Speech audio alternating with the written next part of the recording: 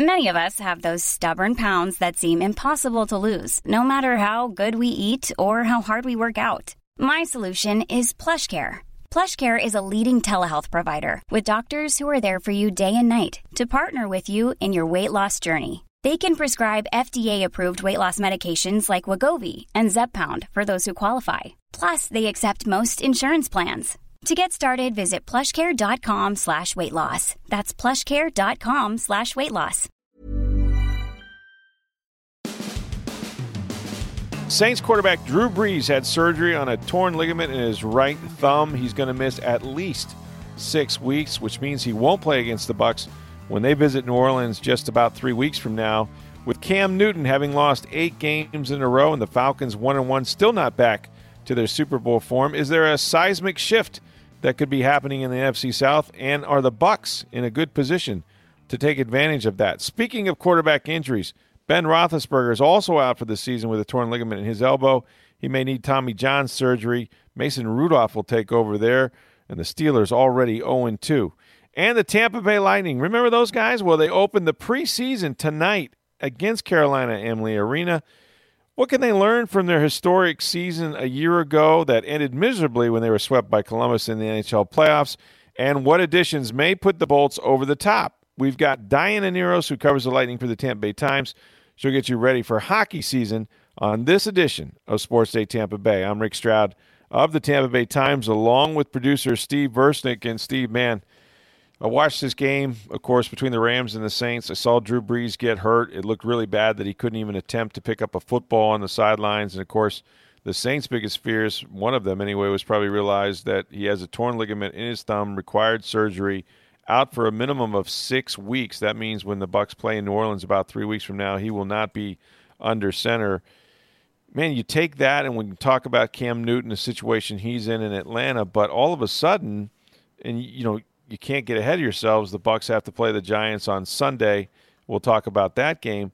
But this could begin to represent, which is kind of a shift in the NFC South, and certainly an opportunity anyway, one we don't know if they'll take advantage of, but an opportunity for the Bucs to suddenly gain some ground on some of these teams that have always been on top of them in this division.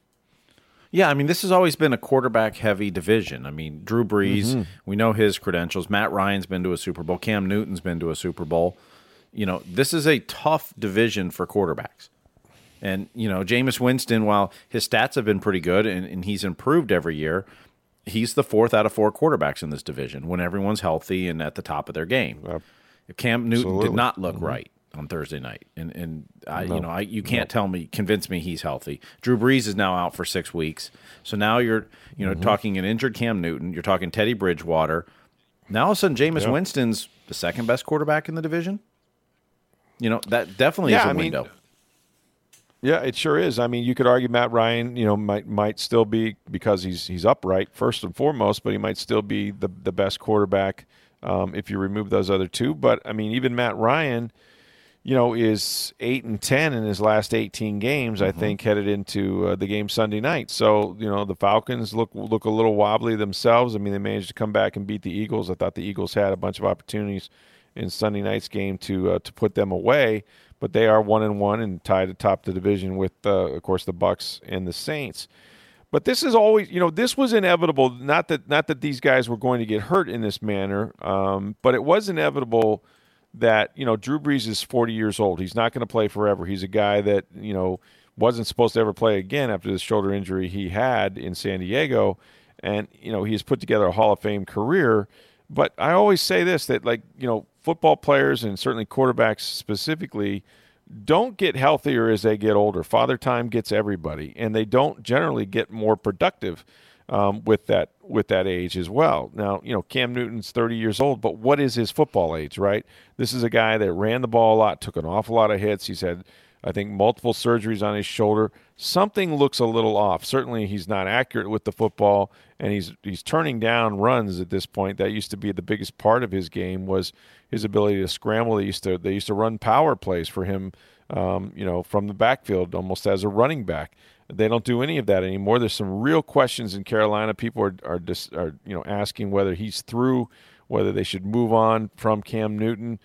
like I said, he's lost his last eight games as well, and so you look at those two situations, and I'm not saying that the Bucs are going to the Super Bowl or that they're even going to win the division necessarily. They're sitting here 1-1, and let's be honest, they're 1 yard or maybe less than a yard away from Christian McCaffrey extending that ball, and they're probably going to lose that game at Carolina. So, that didn't happen. They made the play. They got the win on the road, something they hadn't done in a very long time, something Jameis hadn't done in his last 14 games that he's played in on the road, going back to 2016, the last road win in San Diego, who hasn't had a team for about 2 or 3 years. So, these are all good things to remember about the Bucs. But even with this tremendous road swing coming up, 7 weeks without playing a game in Tampa Bay after Sunday's game against the Giants, this is a real opportunity because Jameis now at 25 has experienced a lot as a quarterback, has matured a lot at the position. Now he has a new offense, and he didn't look good at all, to say the very least, in the opener and the loss to San Francisco 49ers, who, oh, by the way, blasted Cincinnati and may not be as bad as everyone anticipated they were. But he did come back and play pretty well. Could have had a really big day with a couple of catches if some guys had held on in the end zone, like Brashard Perriman and even Mike Evans. But he's coming into his own. He's coming into that age, that prime age of a quarterback, right? 25 to 30 years old that we've seen in this league. And even beyond 30, we've seen a lot of quarterbacks. Of course, the GOAT is now, 42 in New England, and Tom Brady. So Jameis was always going to run these guys down as Father Time started to creep in. But it's happening a lot sooner maybe this year than we've seen. I mean, Drew Brees not being part of that Saints offense is different, right? Teddy Bridgewater can play. I thought he looked rough coming in, but you have to remember he had no reps, 0 reps at all going into that game against the Rams. Hadn't played much football really in the last 2-3 years as a backup with the Saints. Now he's going to get the game plan. He's going to take all the reps in practice. You'll see his play pick up as he does that.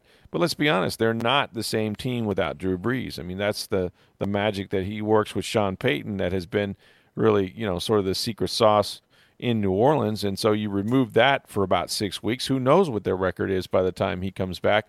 The Bucs are going to get to play in New Orleans without Drew Brees, which can't be a negative for them. And then Carolina, look, we'll see. They got a division win on the road already at Carolina. The next time they play them will be in England, and it won't be that many weeks from now. It'll be in October, so they'll get a chance to see them again.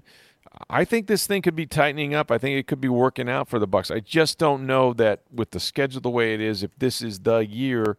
But it's inevitable to me that there were going to be some things happen to some of these guys as they got up there in age. And look, there's a freak things with Drew Brees. It's not as if it's not of his being 40 years old, tore his ligament necessarily because he took a hit on the hand. But these things happen, and I don't know. If I'm a Buccaneer fan, I'm feeling pretty good about what I'm seeing, and I'm suddenly feeling pretty good about this division because look, you're probably going to have to win it, Steve. They're not going to get a wild card out of the NFC South this year. I just don't believe that. Yeah, I think I agree that I don't think it's going to come out of the NFC South as far as the wild card. So, but the window's there. I mean, and that's look, that's all it takes in the NFL is an injury here, an injury there, and all of a sudden windows open, and the good teams take advantage of those. And sure they do. Teams that are well prepared and well coached can take advantage of those opportunities. And the Bucs have a prime opportunity now. I mean, you're tied for first. You're 1-1. You're going up against the Giants this week, who's not a very good team.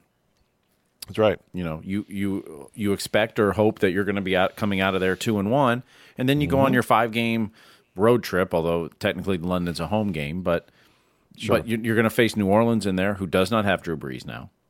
That's right. So that becomes and you won in New Orleans last year with Ryan Fitzpatrick, but it becomes a game now. You go, we got a better shot than we did before. You've already beaten Cam Newton in Carolina. Now you're going to see him again in a couple of weeks in England, which suddenly looks like a game you could also win. I mean, just think that after that New Orleans game, you could be 2-0 in the division, both with road wins. That'd be something. Those almost count double in some respects. Absolutely, it does. So, this is, you don't root for injuries or hope for injuries, but this is good news for the Bucs. Yeah, and I mean, look, when Jameis Winston went down and had to miss 3 weeks or played, 3 weeks with a bad shoulder 2 years ago, nobody felt sorry for him, and that is the league. There is a part of this sport that is something that I've always had a tough time wrapping my brain around, because most guys in the NFL, get their opportunity because the guy in front of them got injured. Predominantly, it might be because he didn't play well, but it's generally as a result of injury. That's how you get your chance in this league. It's what John Gruden said at the beginning of training camp on Hard Knocks. Yeah. You be somebody's nightmare. Take somebody's job. That's right. Yeah, take somebody's heart out, man. You starting to get this NFL? You starting to get what it means? Yeah, I do. I do get it, and it's brutal, and it's any given play. It's any given practice, right? Your career could be altered, forever, if not ended. And so, certainly Drew Brees thought his career was over. He was hurt in San Diego with the shoulder and wound up in New Orleans with Sean Payton, won a Super Bowl, and now he's going to put on a gold jacket one day. But he's not going to be there in 3 weeks, and that's a huge thing for the Bucs. So if they can navigate, this road odyssey, they still have to go to the Rams, which won't be easy, come home and play New Orleans, then go to London and play Carolina, then come home and play Tennessee, and then all the way to Seattle, which, oh, by the way, suddenly the NFC West looks like the best division in football. They have not one, not two, but 3 teams now that are 2-0 to start the season. Of course, we know about the San Francisco 49ers who went up and beat the Bengals on Sunday, and then you have the Rams at 2-0, and also Seattle suddenly looks really effective with Russell Wilson at 2-0, and that's where the Bucs have to go in a few weeks is into Seattle, which is a tough place to play and win. But as long as you can kind of hang in there and maybe get on top of some of those other teams, there could be some really lonely, bumpy days, some dark, dark days for Carolina, for New Orleans, and for that matter, I'm not sold on Atlanta. I think they're very inconsistent at best. I think Dirk Cutter will do a good job eventually with that Falcons offense, but defensively, really Philadelphia should have won that game. Nelson Aguilar dropped a bunch of passes. They had opportunities, even Ertz there at the end. If he could have extended that ball for a first down, the Eagles likely go in and score the winning touchdown. So, Atlanta's still sort of feeling their way through it, and it's a big year for their head coach and trying to preserve his job. So there's just a lot of drama going on, and who would have thought that, the place that might look on the upswing, while everybody else is sort of struggling and scuffing around and worried about their quarterbacks, might be right here in Tampa Bay. Now, it can change minute to minute, week to week, certainly, and we know Jameis has been wildly inconsistent, but if he can put it together and they can continue to play the kind of defense they've played, this might be a team that come December is actually competing for a division championship because, like I said, I think those other teams are going to find it hard to really separate and go on any kind of a long winning streak, both because they're playing the NFC West and because of the quarterback injuries that they all have or the ineffectiveness of Cam Newton. So we'll keep a close eye on that. But, boy, speaking of injuries, of course, Ben Roethlisberger also out. Man, my man Mike Tomlin, I don't know what he did wrong. He got rid of Antonio Brown. He's gotten rid of some of these guys that he didn't think he needed. And then all of a sudden, Big Ben goes down. Mason Rudolph looked good, but that's going to destroy the Pittsburgh Steelers, I think, without Ben Roethlisberger. Yeah, and you have to kind of wonder about his career. I mean, he's talked about retirement in the past. He did, and now he's having elbow surgery, and he's not he's not young for a quarterback. I mean, I guess he's middle age maybe for a quarterback because he's not Brady and Breeze age, but sure.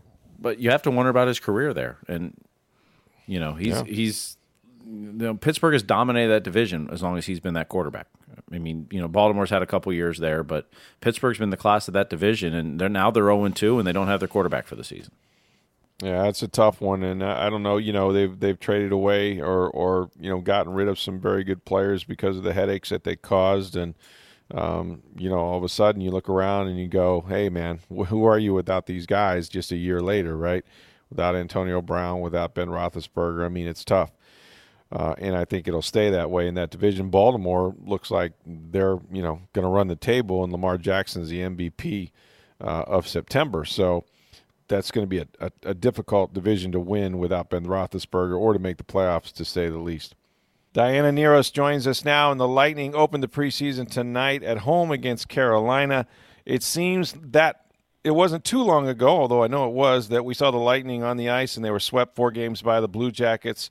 After that historic regular season, they tied with 62 wins.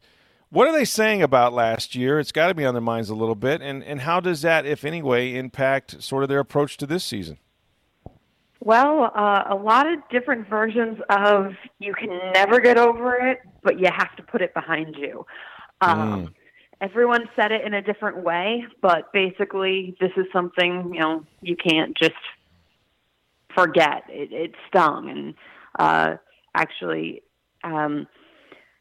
Victor Hedman said something back during the regular season that he doesn't think he'll ever really lose the sting of having lost in the final in 2015, maybe until he wins the cup himself. And Jeff Vinik actually cited that comment the other day and saying, this isn't a loss that they're ever really going to get over. They just kind of have to move on from it. I think they're all kind of ready to be done talking about last year because as I think it was John Cooper said, you can't change it at this point. You just learn from it and don't let it happen again. It's definitely the ghost that hangs over this whole season is knowing how great last season went and how poorly it ended. Right, and yet the focus still has to remain on the regular season. You can't jump to the playoffs. You have to earn your way there. So in a weird way, everybody goes back down to the mountain, and really last year doesn't matter until you get back to that point again, right? Right, and that's one thing that Steven Stamkos said, that in one hand, the regular season doesn't matter at all, and on the other hand, it's all that matters. So yeah, exactly. It's finding the balance in that, and you can only win in the playoffs if you get to the playoffs. And it's a weird scenario because the Lightning were the favorite to win the cup this year as soon as St. Louis won the cup last year. So exactly.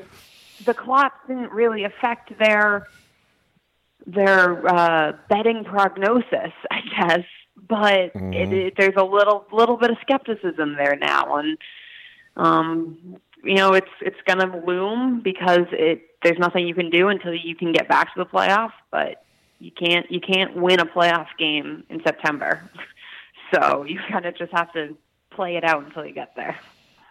Absolutely. And they enter this preseason still with one thing at least unsettled, and that is restricted free agent Brayden Point still hasn't signed, as some of the other restricted free agents have, like Mitch Marner and Charlie McAvoy. So what is the latest as we talk today about Brayden Point and where his situation stands? Well, the latest is that we don't really know. Right. We know that the Lightning made an offer, a 3-year, $5.7 million per year offer, which is in keeping with the Lightning's typical how they've done things. They do bridge deals, and that would be a higher bridge deal than they have done in the past. But the market doesn't really support that at this point. You look at what other players are signing, and maybe not necessarily Mitch Marner's 6 years, $11 million, because I don't think anybody ever thought Point was going to get $11 million. But, so that's kind of the outlier. But you look at other players signing in the fives and looking at where those players compare to Point, and Point's a much better player than most of, those other. Marner's the only of the major RFAs to have signed. The other ones are very good, but maybe, Zach Werenski, Charlie McAvoy, very good, but different. They're defensemen, so different than Point. Point's other comparables would be Colorado's Mikko Rantanen and Winnipeg's Patrick Laine, who are, the same kind of high-power forwards like him, and neither of them has signed either. So there's definitely still some freeze in this market. It's just a different kind of market. It's similar to 2016 when Nikita Kucherov held out, and there were some other RFAs in a similar situation, but not to this same extent. So there's not really look at when it happened to this time previously, and the market has changed so much in the past, just the 3 years from then to now, in how bridge deals are handled so differently. And so the very top tier restricted free agents have moved away from the bridge deals, which would be a 3-year deal just to get you to the unrestricted free agency. If you look at like Marner gave up a couple years of his UFA, a couple seasons of his UFA years, which would be his higher earning years. In order to get the $11 million, you had to go longer term. So there's a compromise that has to be had there. That if Points Camp wants X dollars, they're going to have to give up something on the term of the contract or something to that effect. And so the deal has to be done by December in order for Point to play this season. I still feel, my gut says that they'll get it done before the season starts. Point obviously wants to play, players want to play, and the team wants him playing. So my gut still says they get something done by the time the season starts, but they got to make some moves to make that happen. So what kind of moves or would they have to make? Clear salary cap space? Sorry, they should make some moves within their negotiation. I'm Sandra, and I'm just the professional your small business was looking for. But you didn't hire me because you didn't use LinkedIn Jobs. LinkedIn has professionals you can't find anywhere else, including those who aren't actively looking for a new job, but might be open to the perfect role, like me. In a given month, over 70% of LinkedIn users don't visit other leading job sites. So if you're not looking on LinkedIn, you'll miss out on great candidates like Sandra. Start hiring professionals like a professional. Post your free job on linkedin.com/achieve today. Gotcha. Okay. Yeah, I think they have the salary cap space they're going to have, which is a little over $8 million. Gotcha. So now it's a matter of making moves within their negotiations. Sure. Kind of a poor choice of words there. No, I understand. I just want to be clear. They've cleared the salary cap room, so they do have the money. It's a matter of value now, and that's what negotiations are for. I think you're right. There seems to be a general sense that both the player, Braden Point, and the Lightning want to come to an agreement, and so generally that usually happens when you have two willing parties like that. But sometimes it takes time. I did want to ask you about some of the new additions in the meantime that they have added, and some of these are pretty interesting, I think, because every team is different, right? These are not the same exact group of guys that managed to win those games last year and then lose in four games in the playoffs. So let's start with Kevin Shattenkirk, who is a player they tried to deal for a few years ago when he was in St. Louis, right? Right, yeah. They've had an eye on Shattenkirk for a few years now. They really like what he brings in terms of experience. Both Cooper and Julien Brisebois have cited his big game experience even outside of the NHL in international competition.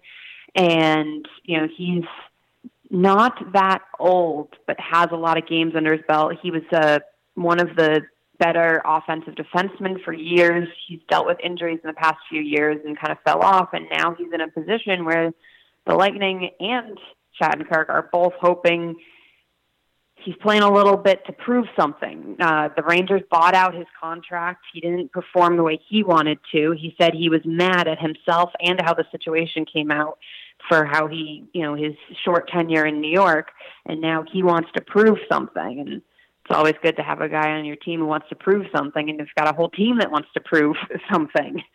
So he wants to prove something different, but he's got something in common with all his new teammates now. The interesting thing there will be where they play him, since he has a history as a top pairing, but the Lightning have, Mikhail Sergachev who's been coming up in the past few years, and they're pairing him with Hedman, and the skating that both Mikhail Sergachev and Victor Hedman have make that a very interesting pairing. So it'll be interesting to see how that shakes out. Luke Schenn comes over as well to the Lightning, and I guess just another defenseman with a right-handed shot, I guess, right? Right. This was him and Shattenkirk. The Lightning, all teams like to have balance on your left and your right-handed defenseman. The Lightning kind of emphasized that a little more than some, so they've got some good balance there that they like. And again, he's a younger, cheaper defenseman than Anton Strawman and Dan Girardi, both of whom have left the organization. So he's younger and cheaper than them, but still has experience under his belt. And he's, again, somebody he in the past couple of years has been back and forth in the AHL and kind of looking to prove himself again. So he was a 1-year low salary contract for somebody who's kind of trying to, again, make a statement and add something on the right side, with the right shot for the Lightning. Diana, the one thing that was missing from the Lightning a year ago, and it seems like every Stanley Cup final team or championship team has this, is somebody who's been there, right? Somebody who has won the Cup before. So they get Pat Maroon, and he obviously won with St. Louis a year ago.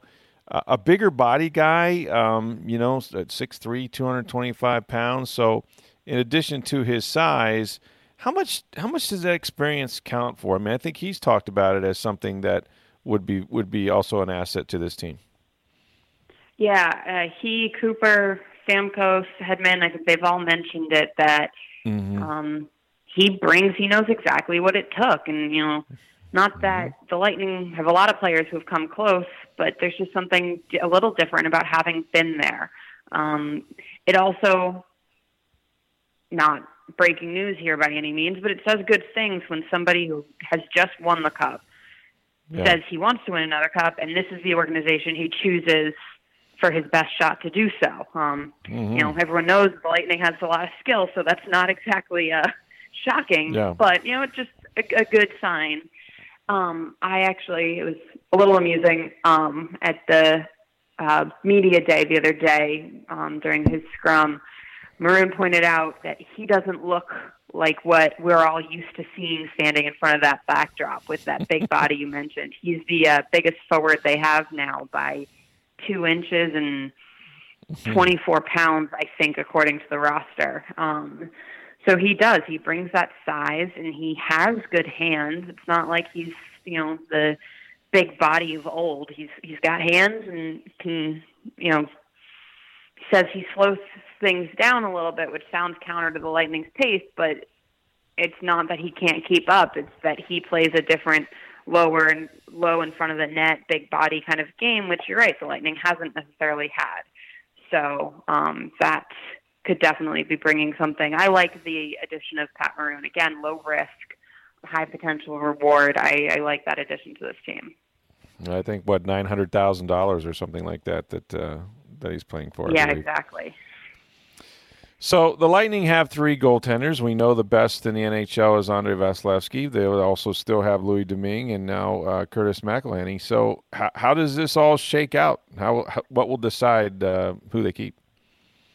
Well, Brisebois said from the beginning that McElhinney is going to be the backup. His hope was to find Domingue a new organization, which would mean a trade. And he said he had heard from a team Thursday morning. We haven't heard anything since then, so it doesn't seem like a trade came out of that. He said that the plan right now is to send Domingue and Mike Condon, who's another goalie they add in the offseason, to the AHL, put them on waivers and send them to the AHL. They are actually skating on their own, not with the team, to avoid injury so that they can be put on waivers and sent down. But yeah, there's a backlog of goalies right now, and it's a weird situation for Domingue, who, really broke out and showed something last year. He stepped in when Vasilevsky was hurt and played really well, and now finds himself kind of stuck without a team and potentially sent to the minors after having his best season in years. And it's a little bit of a weird dynamic. Yeah. Strange that a market didn't develop for him, but I guess, one still could if there's an injury or something that occurs before the start of the season, right? Yeah, something definitely could. The goalie market is just a little weird because you have 2, 3 goalies in your system. You don't, it's not like, we could always use another defenseman. Sure. You kind of have your goalies, you have them under contract, so unless you're going to cut one of your goalies, you don't necessarily need another one. So the goalie market is a little weird that way, because there's specifically 2 per team, 3 per organization when you consider having one in the AHL that you can call up. That's a harder cap than you see in any other position. So a year ago, it seemed as if every player that the Lightning brought up from the minors, helped them in a big way. In some instances, rookies certainly were part of their success. So this year, who are the rookies you're looking at that could potentially, if not the start of the season or somewhere during the season, impact their team? Well, there's at least one spot at forward among the forwards, possibly more. And definitely some interesting competition for that spot. There's Corey Conacher, who isn't a rookie. He has played in the NHL, has played a lot of games in the NHL, but got bumped down last year by the numbers game. And so he's back in the mix, looking back to, get that spot back on the roster. There's Carter Verghege, who was in the ECHL a couple of years ago, and then last year was the leading scorer in all of the AHL. And then there's Alex Barboulay, who was the CHL Player of the Year in the minors 2 years ago and was the AHL Rookie of the Year last year. He tied Verghege, and the two of them led the AHL in goals last year. There's Mitchell Stevens, who was hurt most of last year, so his stats didn't look like anything special last year. His stats the year before were very promising, and now he's fully healthy. And, they've got it's the Lightning. Of course, they have some interesting prospects. We'd be more surprised if there weren't. So there's definitely some competition there. There's also Cal Foote, who at defenseman probably isn't in a position to make the roster out of camp, just those lack of availability. They've got 8 defensemen on NHL contracts. But he's somebody who is definitely worth keeping an eye on. He's somebody who could be this year's Erik Cernak, or something to that effect, where there was injuries and Cernak got a chance and he ended up staying, and that's not the usual. No idea what would happen if Foote got a chance, but can't guarantee it's the same kind of wonder story. But he would be the one who, if there's injuries, if there's changes, he could get that look, and would be interesting to see what he does. But right now, there's a numbers game. There's not a spot for him on this roster. You mentioned those Erik Cernak, obviously, and then you have Matthew Joseph. I mean, 2 guys that did unbelievable things as young players a year ago. So what's sort of the next level for them? In other words, we saw them produce right off the bat and earn places on this team. Where do you think they go this season? Well, anyone in his second year always says there's a huge difference in that first off season, and you've come out of a year where you learned what the NHL is about, what's expected, and you figured that out during the season, but you couldn't adapt to it, change. You just went from day to day. So you've now had an off season where you trained. Maybe you trained differently. Maybe you addressed different things.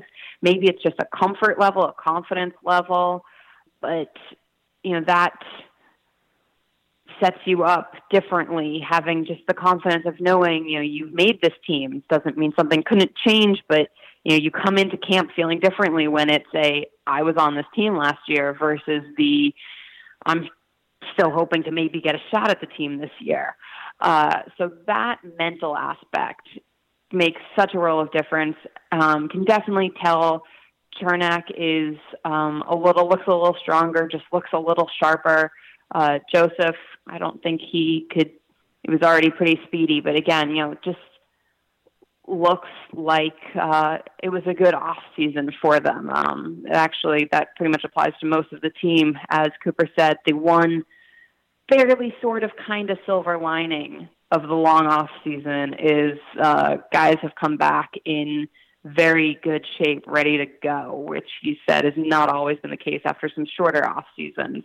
So it's silvers might be a strong word. I think I wrote that maybe it's the tin lining rather than silver, but it's there. It's got a little bit of shine to it somewhere. Sure does, and they did too, as we all know last year.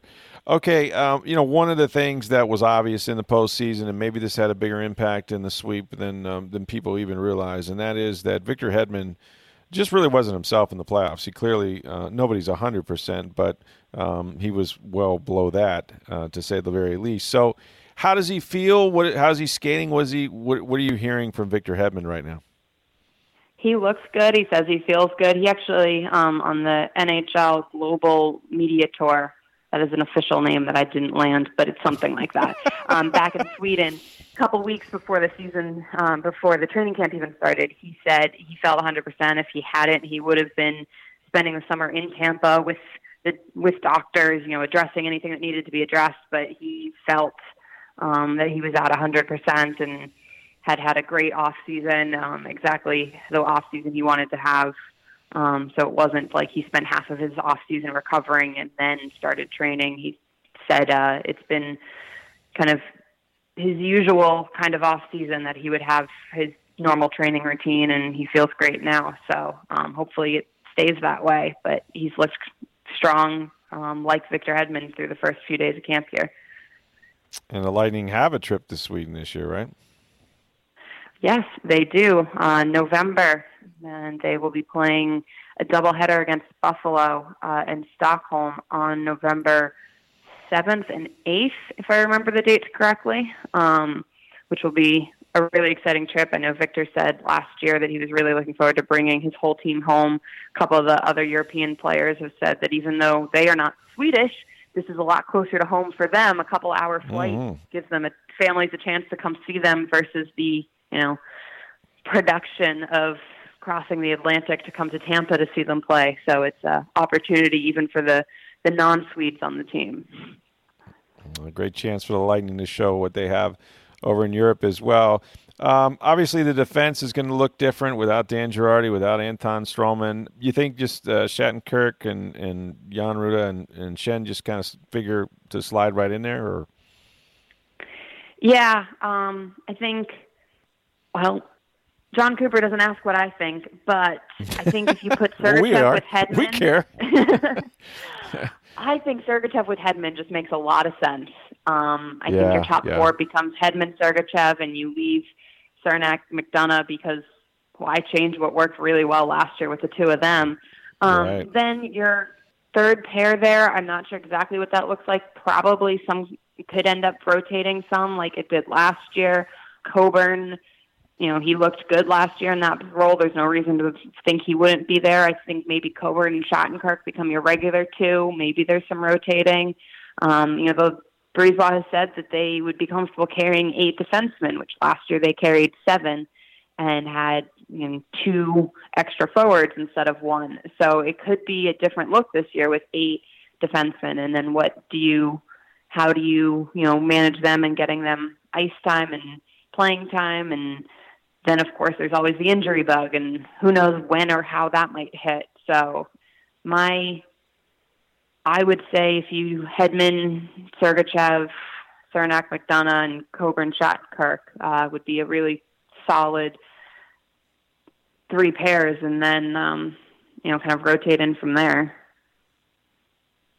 That's a strong 6 for sure. You can match that up with any team, I think, in the NHL.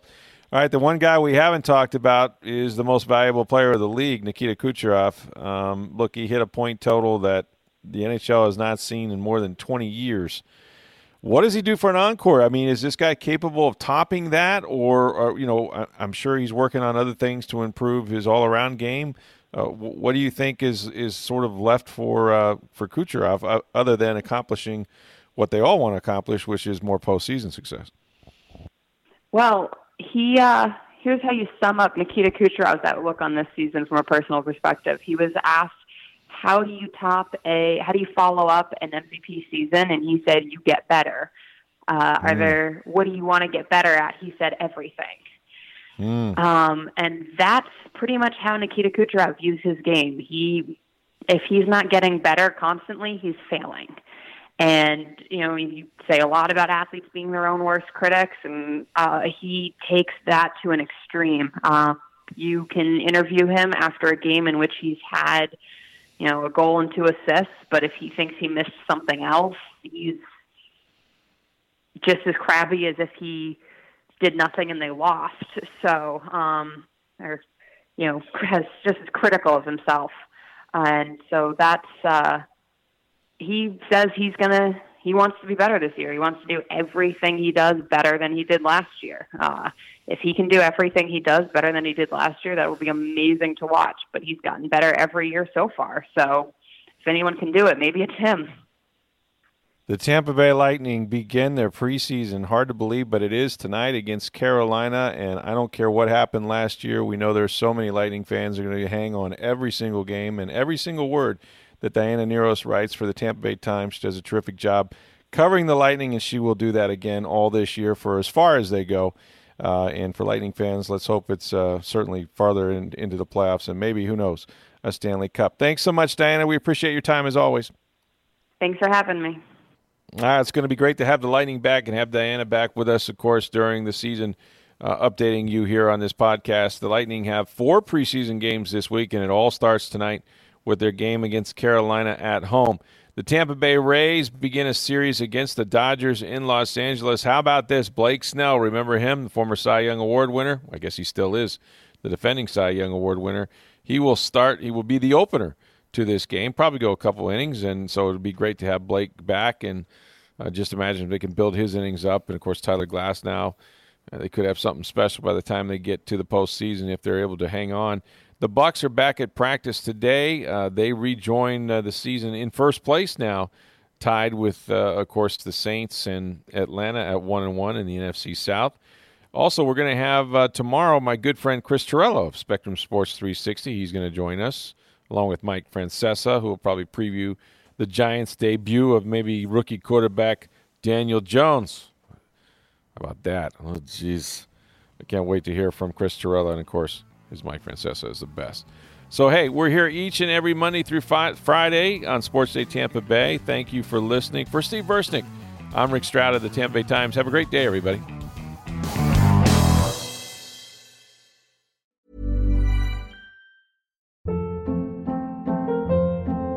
Hold up. What was that? Boring. No flavor. That was as bad as those leftovers you ate all week. Keke Palmer here, and it's time to say hello to something fresh and guilt-free. Hello Fresh. Jazz up dinner with pecan-crusted chicken or garlic butter shrimp scampi. Now that's music to my mouth. Hello Fresh. Let's get this dinner party started. Discover all the delicious possibilities at HelloFresh.com.